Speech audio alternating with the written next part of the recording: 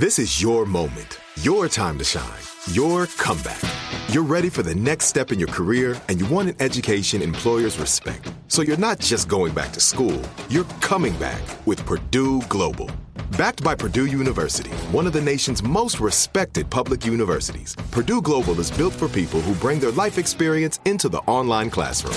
Purdue Global, Purdue's online university for working adults. Start your comeback today at purdueglobal.edu. Are you looking for the perfect move-in ready home this spring season? Now's the time to buy at Fisher Homes. For a limited time only, enjoy below-market interest rates starting at 5.375% APR, 6.139% APR. With these exclusive lower rates, you can save hundreds on a move-in ready home and start enjoying the benefits of homeownership even faster. Schedule your personal tour with one of our new home specialists at FisherHomes.com and make this spring the season you find your perfect home sweet home. Financing provided by Victory Mortgage, LLC, NMLS 461249, Equal Housing Lender. You don't just live in your home, you live in your neighborhood as well. So when you're shopping for a home, you want to know as much about the area around it as possible. Luckily, Homes.com has got you covered. Each listing features a comprehensive neighborhood guide from local experts. Everything you'd ever want to know about a neighborhood, including the number of homes for sale, transportation, local amenities, cultural attractions, unique qualities, and even things like median lot size and a noise score. Homes.com. We've done your homework. Just minutes ago, the New York Times published an anonymous op-ed that editors say was written by a senior official in the Trump administration. The op-ed is titled, quote, "I am part of the resistance inside the Trump administration," and it details the way in which the author and his or her colleagues are, according to the op-ed, working to thwart part of the president's agenda and his worst inclinations. That's from Jake Tapper's show on CNN, September 5th, 2018. The network is reporting that the Times has done something they almost never do: publish an opinion piece from an unnamed author. It's a bombshell story, an unprecedented dissent from within the administration, and it dominates the news cycle for weeks.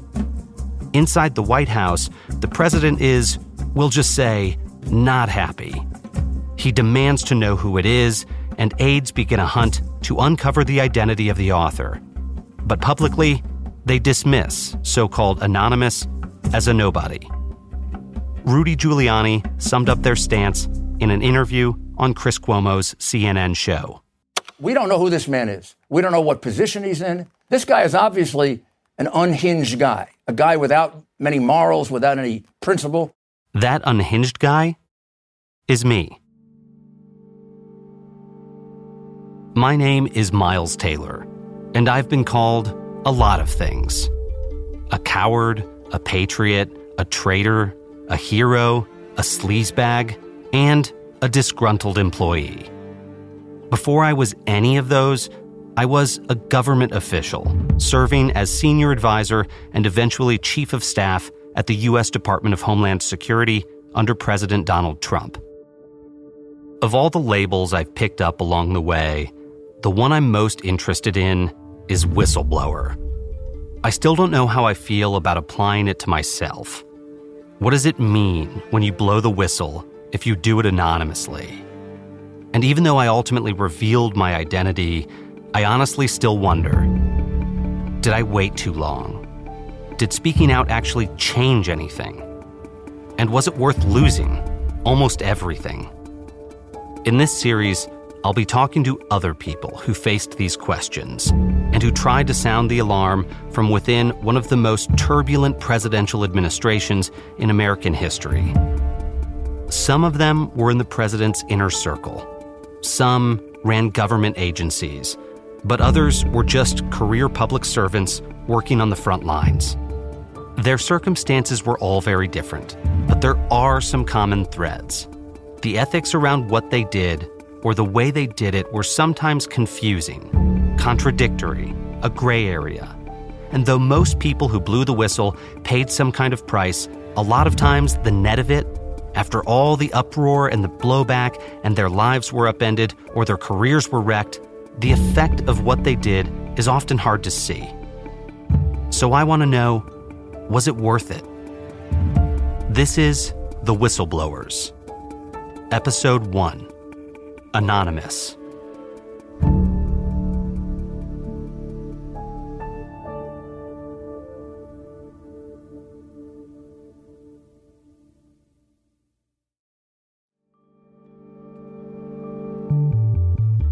It starts with the election of one extremely unconventional president. The first weeks of the Trump administration were just an incredible time. That's Michael Shear, White House correspondent for the New York Times. You had to throw out everything you thought you knew because you were in an administration that was actively hostile. We got to know each other early on in my time in the administration, and it was a pretty typical Washington, D.C. relationship, where he's a reporter and I'm a source, someone who's willing to talk, mostly off the record. But we sort of became friends. For Michael, there were a lot of early signals that this was going to be an unusual time to be part of the White House press corps. Unlike any other administration I've ever seen, you had people inside that White House knifing each other in the back. You literally had people trying to get other people ousted from the White House. It was a chaotic, angry, deceitful, backstabbing kind of place. And as journalists, I mean, you sort of, make use of that, right? Michael was not exactly alone in sensing that things were different in this White House.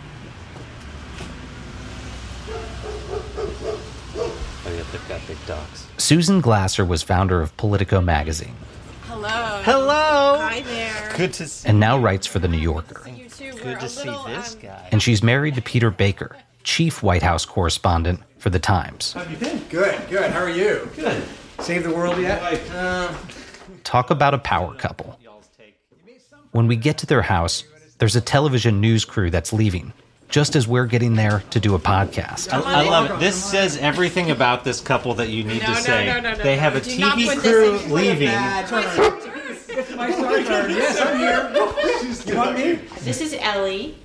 Ellie is a golden retriever Labrador mix.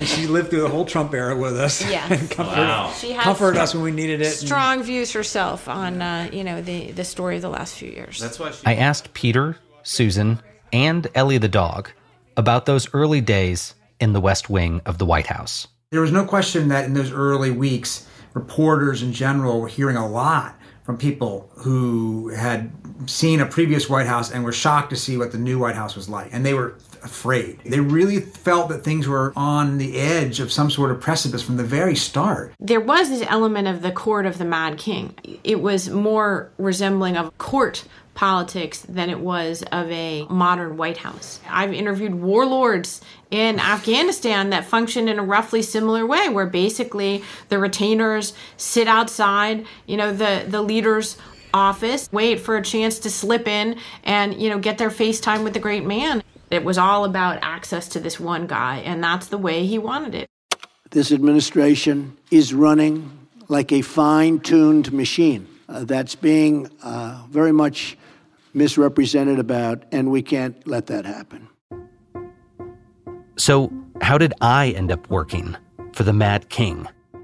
I grew up in a small town in Indiana, and I was a teenager on September 11th, 2001. Like a lot of people, especially young people at that moment, it changed my life. I wanted to go into public service to help protect the country. So that's what I did. I went to Washington and worked my way up the ranks on Capitol Hill, in the House Speaker's office, in the Bush White House, and then back to Congress again as a national security aide on various House committees. I thought of myself as a McCain-style Republican. Pro-deregulation, smart tax reform, a strong military. What I was not was a MAGA person. Right now, a historic moment. We can now project the winner of the presidential race. CNN projects Donald Trump wins the presidency. The business tycoon and TV personality. I remember watching from a bar on Capitol Hill when Wolf Blitzer proclaimed that Donald Trump was the winner. Most of the people that I talked to in government at that time had real anxiety about what was happening. But they felt like the answer to this very unique situation was to lean on experienced people and stock the place with so-called grown-ups. Yeah, that would keep things from going off the rails. In fact, all over cable TV, political pundits sounded downright optimistic when the administration announced its appointees, like Joe Scarborough on his MSNBC show Morning Joe, the day that General Jim Mattis was named Secretary of Defense. Mattis is everything this new administration would need at the Pentagon. I think relieved, I guess, is a good word to use. It's just hearing from the top foreign policy thinkers. John Kelly, a respected four-star Marine general, was tapped as Secretary of Homeland Security. He and Kirstjen Nielsen, a cybersecurity expert from the Bush White House, convinced me to come to DHS. And that's the Department of Homeland Security, for anyone who's not used to DC's blizzard of acronyms. My job would be to serve as the Secretary's top intelligence and counterterrorism advisor. Now, to be clear, I didn't want to work for Donald Trump. The White House, it seemed too chaotic, but I was eager to help what we called the axis of adults. A lot of even people who were virulently opposed to Donald Trump, they still had the instincts of, kind of official Washington. Susan Glasser again. And I think that kicked in, and that's why a lot of the elder statesmen were recommending that people go and work for Trump. People who had not been part of the campaign necessarily, but were part of the permanent Republican Washington, who thought, okay, well, we can help here. Of course, he didn't know what he was talking about in the campaign, but once he gets in there, he'll be more responsible. We can help that. Well, Peter, we were wrong.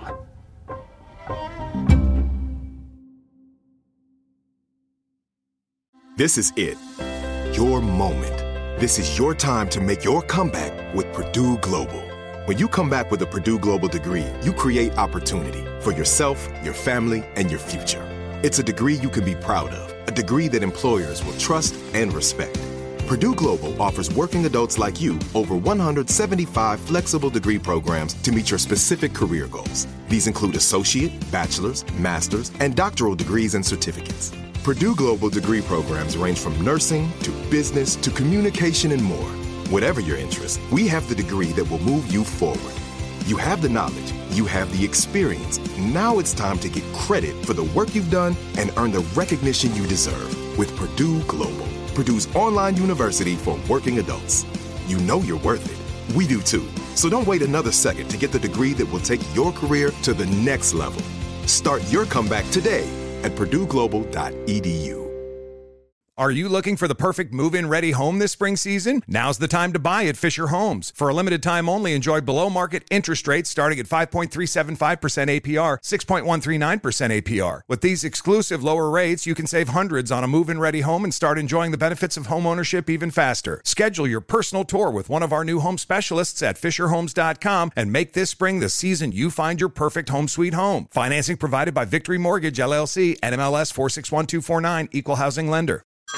Hey everyone, it's Ted from Consumer Cellular, the guy in the orange sweater, and this is your wake-up call. If you're paying too much for wireless service, you don't have to keep having that nightmare. Consumer Cellular has the same fast, reliable coverage as the leading carriers for less. And for a limited time, new customers receive their second month free when they sign up and use promo code MONTHFREE by May 31st. So why keep spending more than you have to? Seriously, wake up and call 1-888-FREEDOM or visit ConsumerCellular.com. Taxes, fees, and other third-party charges will apply. See website for additional details.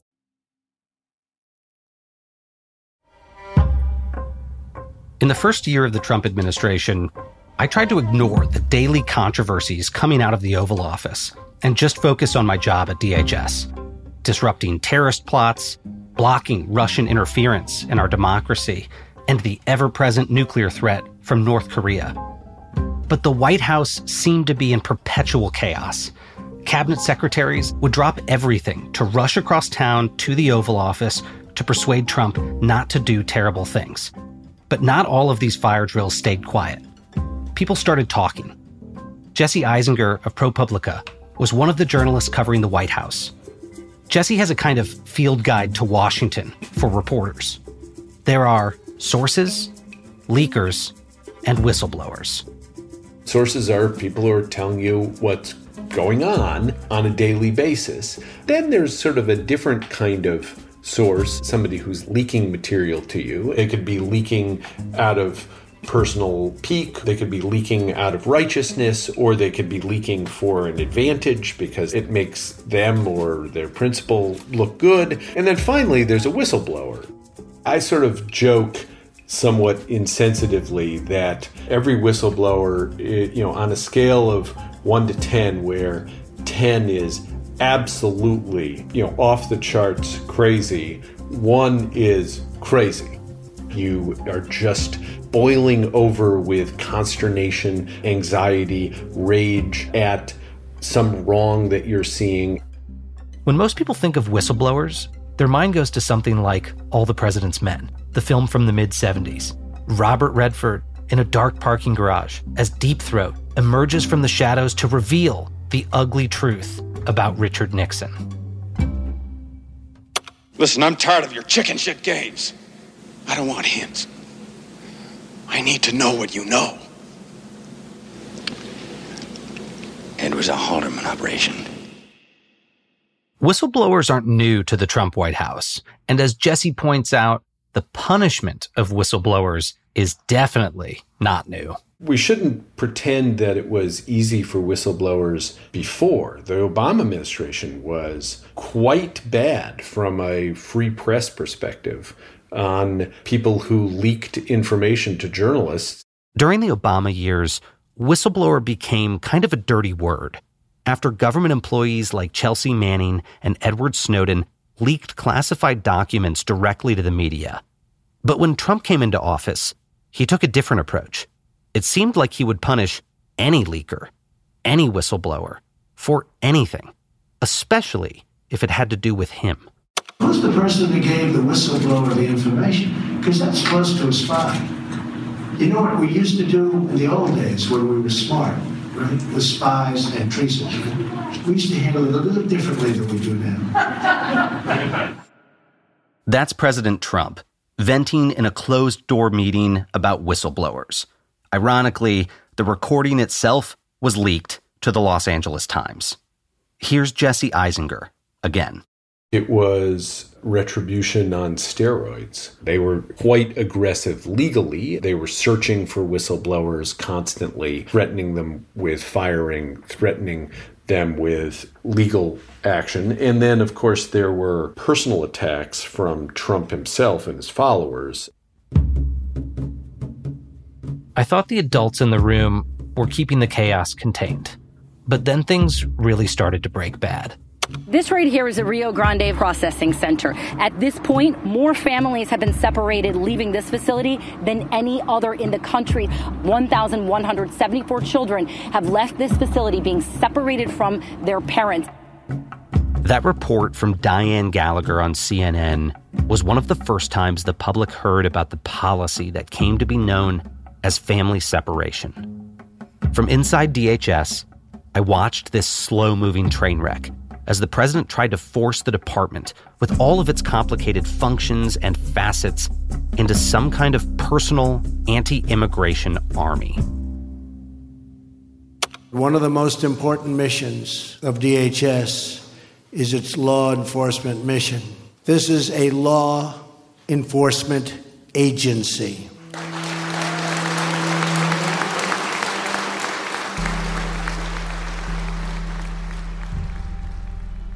Family separation was a preventable humanitarian disaster. Thousands of migrant families were split up at the border in the process. And let me be clear about something. This never should have happened. When it was conceived, I wasn't working on immigration, but after I watched the situation spiral, I stepped in to help write an executive order to end it.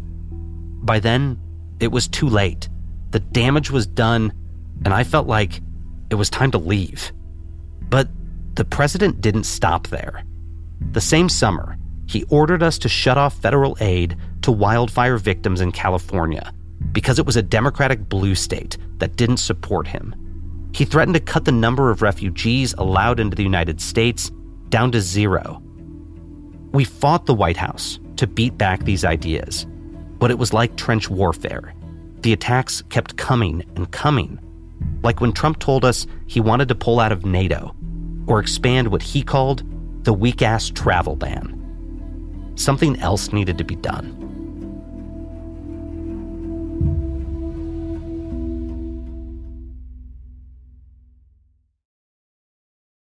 This is it. Your moment. This is your time to make your comeback with Purdue Global. When you come back with a Purdue Global degree, you create opportunity for yourself, your family, and your future. It's a degree you can be proud of, a degree that employers will trust and respect. Purdue Global offers working adults like you over 175 flexible degree programs to meet your specific career goals. These include associate, bachelor's, master's, and doctoral degrees and certificates. Purdue Global degree programs range from nursing to business to communication and more. Whatever your interest, we have the degree that will move you forward. You have the knowledge, you have the experience. Now it's time to get credit for the work you've done and earn the recognition you deserve with Purdue Global, Purdue's online university for working adults. You know you're worth it. We do too. So don't wait another second to get the degree that will take your career to the next level. Start your comeback today at purdueglobal.edu. Are you looking for the perfect move-in ready home this spring season? Now's the time to buy at Fisher Homes. For a limited time only, enjoy below-market interest rates starting at 5.375% APR, 6.139% APR. With these exclusive lower rates, you can save hundreds on a move-in ready home and start enjoying the benefits of home ownership even faster. Schedule your personal tour with one of our new home specialists at FisherHomes.com and make this spring the season you find your perfect home sweet home. Financing provided by Victory Mortgage, LLC, NMLS 461249, Equal Housing Lender. Good sleep should come naturally, and with the new Natural Hybrid mattress, it can. A collaboration between award-winning mattress brand Leesa and home design favorite West Elm, the Natural Hybrid is the culmination of these two companies' shared values: premium materials, meticulous craftsmanship, and sustainable practices. Made with natural latex, responsibly sourced natural wool, and environmentally safe foams, the Natural Hybrid elevates your sleep sanctuary, indulges your senses, and supports a greener tomorrow. Plus, when you purchase the Natural Hybrid, you're also helping fuel Leesa's work with shelters and those in need. Since 2015, Leesa has donated more than 40,000 mattresses to ensure children and families have a safe place to sleep. Don't put off a good night's sleep any longer. Get a Leesa mattress today for a sound sleep tonight. Visit leesa.com/iHeart. That's LEESA.com/iHeart.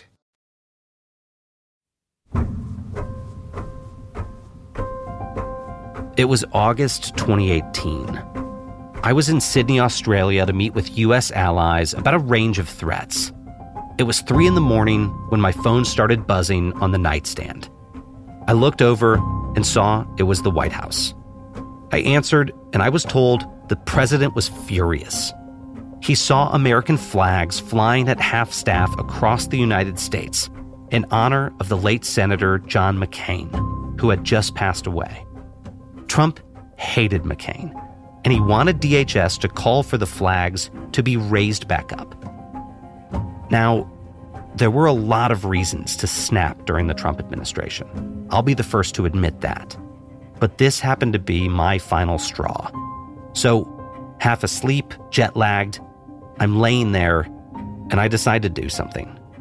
I pop up and go over to my desk in the hotel room, and I just started writing. I wrote about the dysfunction of the administration, about how members of Trump's cabinet were grappling with his immoral and illegal impulses every day, and how they thought he was a danger to the country. So much so that some of them even discussed invoking what is known as the 25th Amendment to remove the president if it got any worse. At first, this was just kind of a journal entry, but then I had a thought. And before I could talk myself out of it, I picked up my phone and, using Signal, the encrypted messaging app, I sent what I'd written over to a trusted contact. This was someone I knew would be able to get it in the hands of someone else at the New York Times. And that ended up being an editor on the opinion page named Jim Dow. I don't know anything about what your reaction was when the essay first came in, because I was scared shitless on the other end. I probably should have been scared more shitless than I was. And I won't get into who the interlocutor was that set us up, because that remains a secret. But we both had immense trust in that person. Everybody had an opinion about whatever Trump was saying on any given day. But the idea that we could get somebody who could sort of pull the scrim back a little bit and help us look inside was obviously really enticing to us. After I read it, I felt like, well, we can work with this. I marched it over to my boss, James Bennett, the opinion editor. I just laid it out for him. He's making the case to be anonymous. I think that's a legitimate case to be made here because this perspective is so interesting and I think valuable. We rarely do this, but we have done it a couple times where we grant anonymity to an op-ed writer. I'd like to make the case for this one. He read it and he agreed. Then we marched over to the publisher's office and talked to him about it. He thought this was just so unique of a situation and was willing to take our word for who you were. That was that. It seems to me there's a pretty valid case to be made for people within the bureaucracy to maintain their positions when bad decisions above them are being made and to hold the line sometimes. I remember thinking when I sent you all the piece that whoever Jim is, I'm sure he's very well-meaning, but I highly doubt he's going to be able to protect me. Just my experience in Washington had been nothing stays a secret for long. If you recall, you had to sign a contract with us, which every writer has to do, right? And that was the only place anywhere your name was written down in the files of the New York Times. We just kept the circle incredibly tight, and it worked. Everyone in Washington, and at this point across the country, is now trying to figure out who is behind this anonymous op-ed in the New York Times. The president is reportedly furious. The story dominated cable news, from a roundtable with Stephanie Ruhle on MSNBC to the late-night comedy shows. Some folks think they know who wrote the op-ed because of an unusual word in this passage, which describes John McCain's legacy as a lodestar for restoring honor to public life and our national dialogue. That word might be a clue because it happens to be one of Vice President Mike Pence's favorites. Wow. Colbert and others pointed the finger at Mike Pence, but the vice president was quick to distance himself. Well, I think it's a disgrace. The anonymous editorial published in the New York Times represents a new low in American journalism. It provoked an even bigger reaction than Jim or I had ever expected. I must have been in a meeting or something, walked out of my office like 30 minutes later, and people were just saying, oh my God. I think it was within, an hour? The president had said something, tweeted out something, I think, kind of angrily attacking you as a coward and the New York Times as a failed enterprise. We had no idea it would explode the way it did. We have somebody in what I call the failing New York Times that's talking about he's part of the resistance within the Trump administration. This is what we have to deal with. The dishonest media is really a disgrace. The Times was forced to increase security at its headquarters. And the threatening tone of the president and his supporters did, I think, worry that the Times, in a couple of ways, bomb threats, death threats, were a concern. There was a concern, frankly, that our electronics would not be safe. We weren't using Signal all the time, but we sure as heck started after that ran. Tensions were so high, and the president was so bellicose. Remember, I'm still in my job at DHS, living a kind of double life. But the hunt for Anonymous was on. I was sure any minute I'd be outed. White House staff had their marching orders. Find the traitor, and in the meantime, trash them. They do need to be found, and the fact that they're working in government against the president and essentially against the American people is not good. Stephanie Grisham was press secretary for First Lady Melania Trump. That's from Fox and Friends on Fox News, President Trump's favorite show. Odds are good that he was watching as Stephanie blasted this anonymous character as a treasonous coward. Stephanie ended up having her own change of heart, and we went from enemies to friends. So we can talk about it now. I think that level of paranoia started to go bonkers when that op-ed dropped. On our end, it was just immediate finger pointing. It was immediately who did this. But interestingly, the thought wasn't in any agencies. You know, we were so self-centered in this administration that if you were called a senior administration official, it meant you were in the White House. That's the realization I came to as the year went on, that he was starting to spin out, and that the blowback of that decision to wear a mask was in part making the president more paranoid and potentially creating a more volatile situation. A couple months after the op-ed published, after John Kelly was fired, another writer, Bret Stephens, at the New York Times wrote a piece, and it was a piece directed at Anonymous. His message was basically, Dear Anonymous, whoever you are, if you're still in this administration, you're wrong. The adults have been booted. And if you don't want to become one of Trump's flunkies, now's the time to go. And I read that and I thought, he's right. I left the administration a couple months later, and my thought was, an 800-word op-ed wasn't enough to explain who this guy is. So I quit. And then I met a representative from a publisher to make a much louder statement. We had exactly one meeting. It was a secret meeting, without any electronic devices, in an empty room. In fact, to avoid detection, we devised a multi-layered communications system with encrypted messages and air-gapped devices and swapped SIM cards and burner phones. Even so, the contents of the book leaked weeks ahead of its release. Of course. Rachel Maddow shared excerpts on her show on MSNBC. This still anonymous author has written a book, and it's called, quote, A Warning. This author is now essentially saying that if you were comforted at all by the fact that there were officials inside this administration who were keeping things on track and thwarting the president's worst and most misguided impulses, you maybe shouldn't be comforted by that anymore. So did you write the book after you left? If your op-ed took it to one level, the book just blew his stack. Meanwhile, Stephanie Grisham replaced Sarah Huckabee Sanders as press secretary over at the White House, and she had to deal with a very angry president. He was angry because this author, Anonymous, was now urging voters not to re-elect him. He was just nuts about it. It was all he thought about. We would be in meetings about, national security, let's say, and halfway through, he would look at anybody. Do you know who Anonymous is? Everybody got tasked with finding who Anonymous was. And so for me personally, it was frustrating. Here's another thing now that we can't focus on work because we have to find whoever this, son of a bitch is. Meanwhile, at the failing New York Times, the effort to figure out your identity became this insane distraction. Times opinion editor Jim Dow. It wasn't just the president, it was, I'm sure, a lot of people around him. It was people in my business. My original piece ran on the opinion page.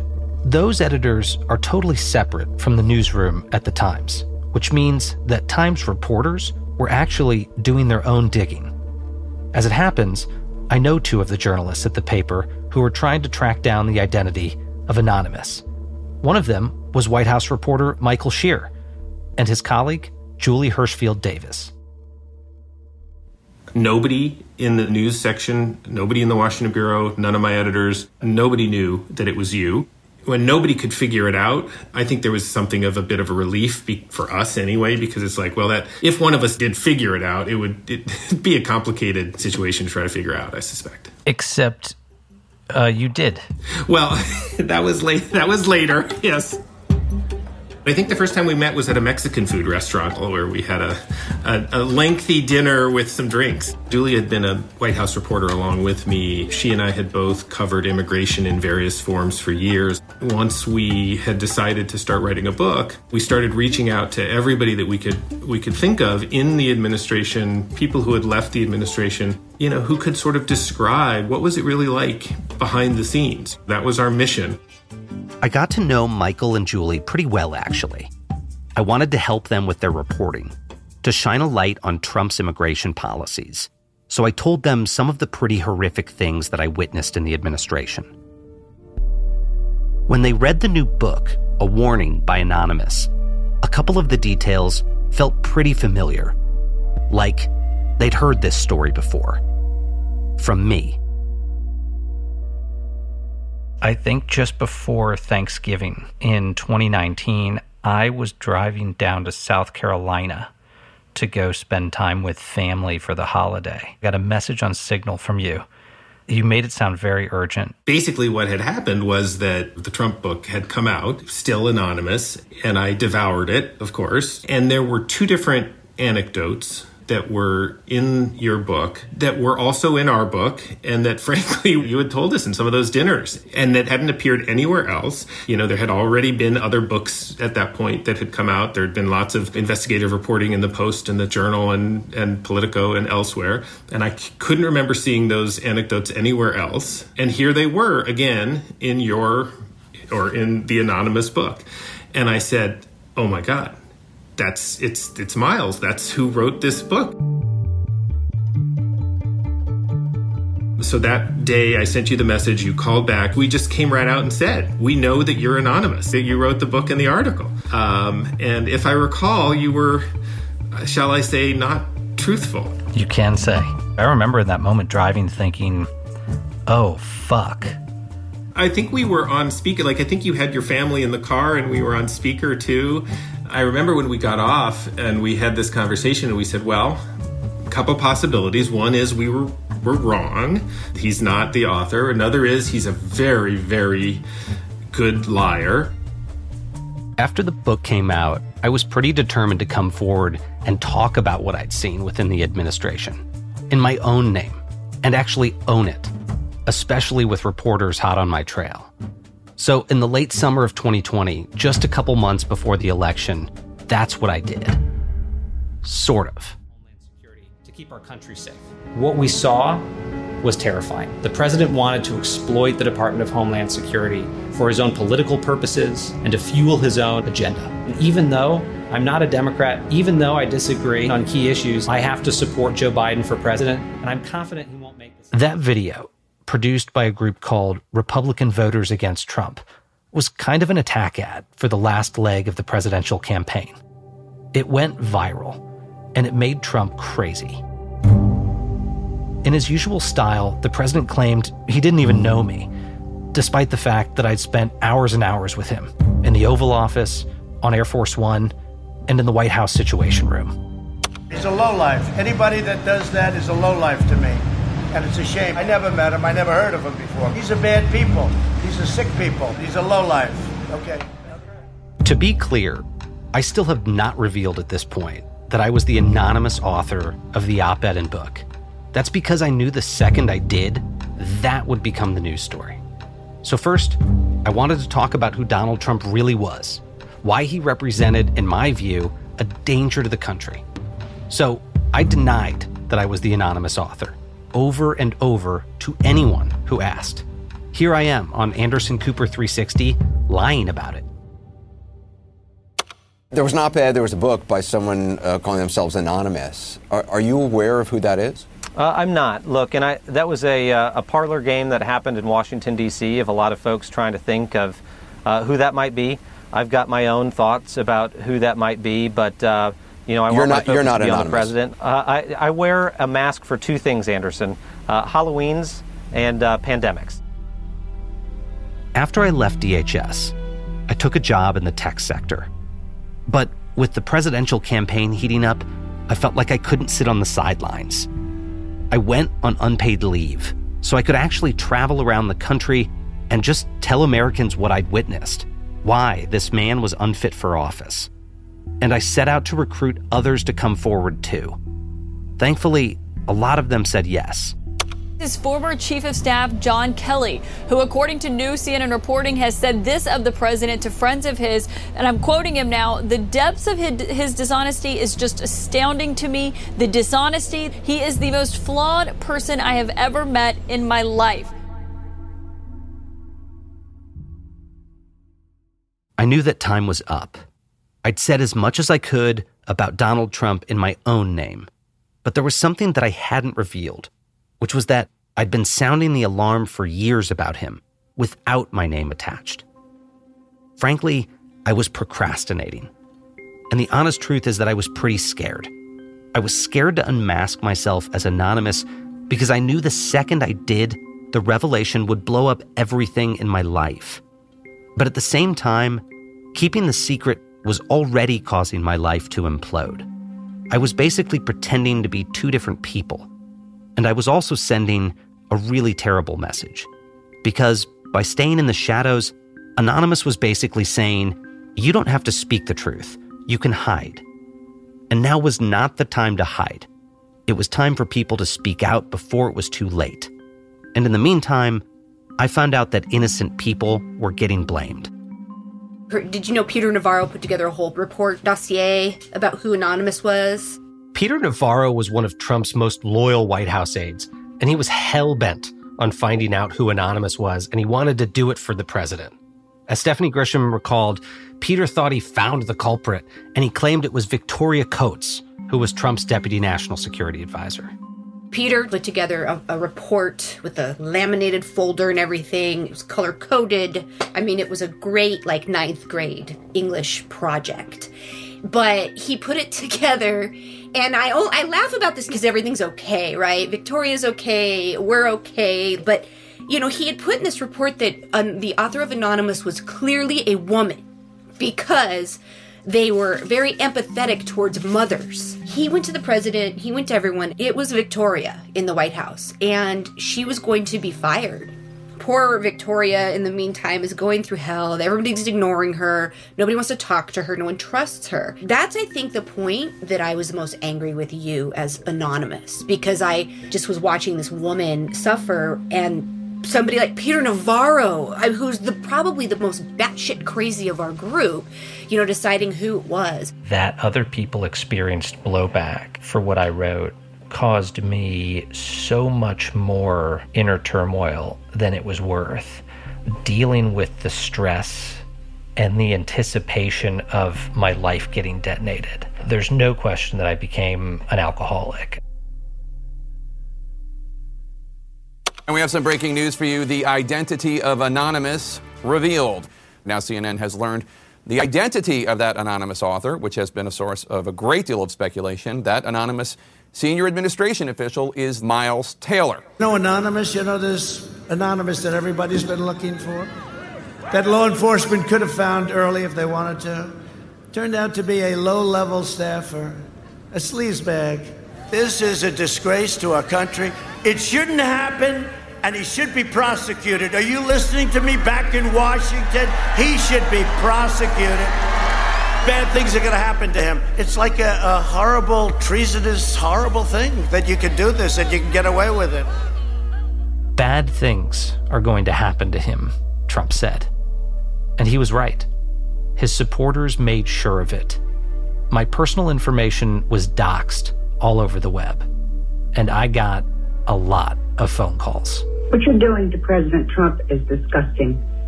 You're disgusting people.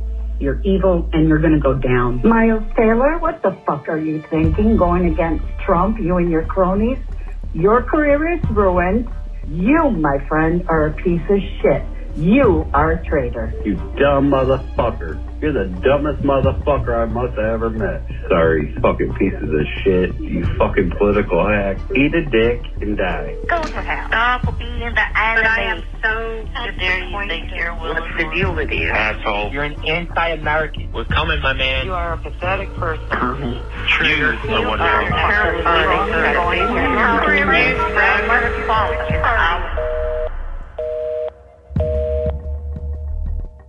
The harassment was nonstop. It was like an avalanche of hate. And as all of it was happening, my anxiety went completely through the roof. And I did what some people do in those situations. I drank more. And first that was to cope, kind of to make it all go away. I would get so anxious sometimes, though, especially before television appearances, that I'd go pour whiskey in my coffee cup and take it with me for the TV hit. In fact, if you saw me on a news network in October 2020, there's a good chance I was tipsy, maybe even drunk. Trump supporters confronted me in restaurants, at the airport, wherever they saw me. Others sent creepy packages to my house, sometimes with pictures of me and my family members and photos taken outside of their homes, photos of my nieces. Most of it was tough talk. I knew that. But some of it resulted in criminal cases that are still open today, that my family is still dealing with. I talked to Stephanie about all of this. It was, in a lot of ways, worse than I imagined. Had to leave my home, leave my job, lost my personal relationship, had to have a bodyguard for a few months because of the death threats, lost a lot of friends. Any one of those things, I think, could send someone into a little bit of a tailspin. All of them happened like within a week of each other after I came forward. The social media vitriol was explosive. I found myself on election day sitting in a safe house, wasted, with pills and a firearm, thinking, what's the fucking point? You know what I find shocking listening to you say what you just said is that I wasn't shocked. I mean, it's shocking to me how normal that sounds as having been there and dealt with it. I literally sat there and listened to you just now as if you were just giving me your grocery list for tonight. Stephanie obviously had her own experience with this administration, and trust me, we will come to her. In my case, amidst the fallout, I was grateful to find support, sometimes in the most unlikely places. Here's New York Times reporter Michael Shear. The kind of back and forth that I have with my very best sources, it is personal at some level. We get to know each other over these years, and you understand the trials and tribulations that people go through. You were the only reporter who I think after all of that actually sat down with me at one point and looked me in the eye and said, how are you doing? You know, how are you actually doing? After it all happened, I had a good deal of suicidal ideation for a few months. And I think by the time we got together, things were better. I got into therapy and was on antidepressants and that sort of thing. But I remember just being asked the question. I remember being, that was significant for me. I'm glad. I mean, look, I think one of the things that we forget in Washington on all of the different sides of these crazy roles that we play, right? Whether it's journalist or administration official or lawmaker or congressional aide or what have you. I mean, there is a tendency to forget that we're all real people too. Thankfully, I got the help I needed. And I'm proud to report that I'm 1 year sober. But in the course of producing this podcast, I found out that others who spoke out also ended up in dark places. And not all of them have found their way out yet. Times editor Jim Dow. Have you ever regretted it then? I think my regret in hindsight, if there is one, was just not unmasking myself sooner.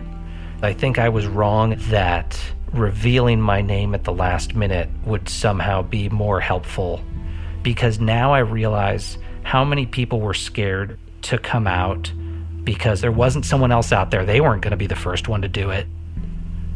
I think anonymity is one of the biggest threats to our democracy right now, in that people being scared to come forward under their own names is causing sort of a collective crouch that has allowed people like Donald Trump to exploit it. I think that's a huge danger.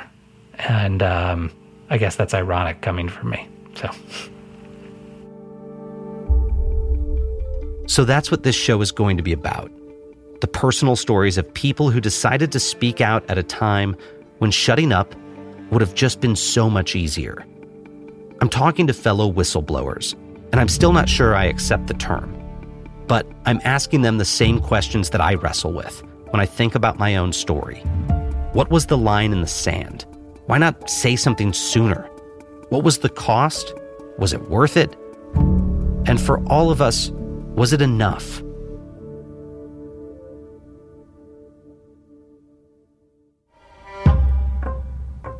Next time on The Whistleblowers.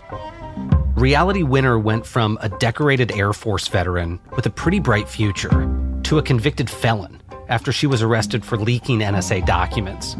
But the truth is more complicated than the story of a patriot turned traitor.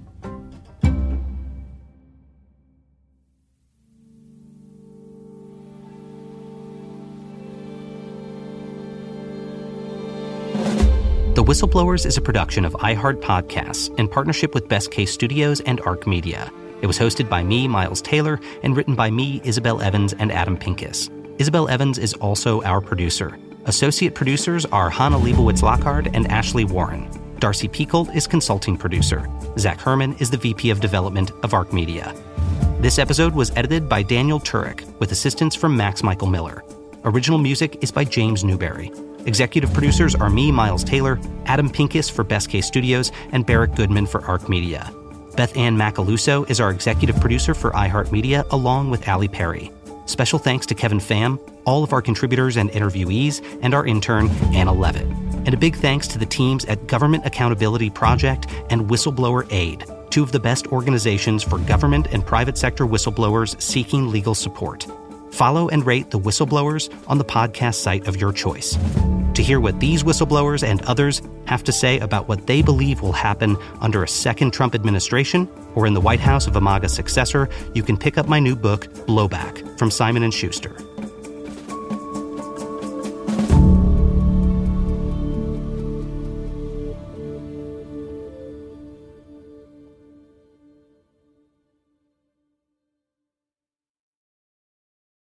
Are you looking for the perfect move-in ready home this spring season? Now's the time to buy at Fisher Homes. For a limited time only, enjoy below-market interest rates starting at 5.375% APR, 6.139% APR. With these exclusive lower rates, you can save hundreds on a move-in ready home and start enjoying the benefits of homeownership even faster. Schedule your personal tour with one of our new home specialists at FisherHomes.com and make this spring the season you find your perfect home sweet home. Financing provided by Victory Mortgage, LLC, NMLS 461249, Equal Housing Lender.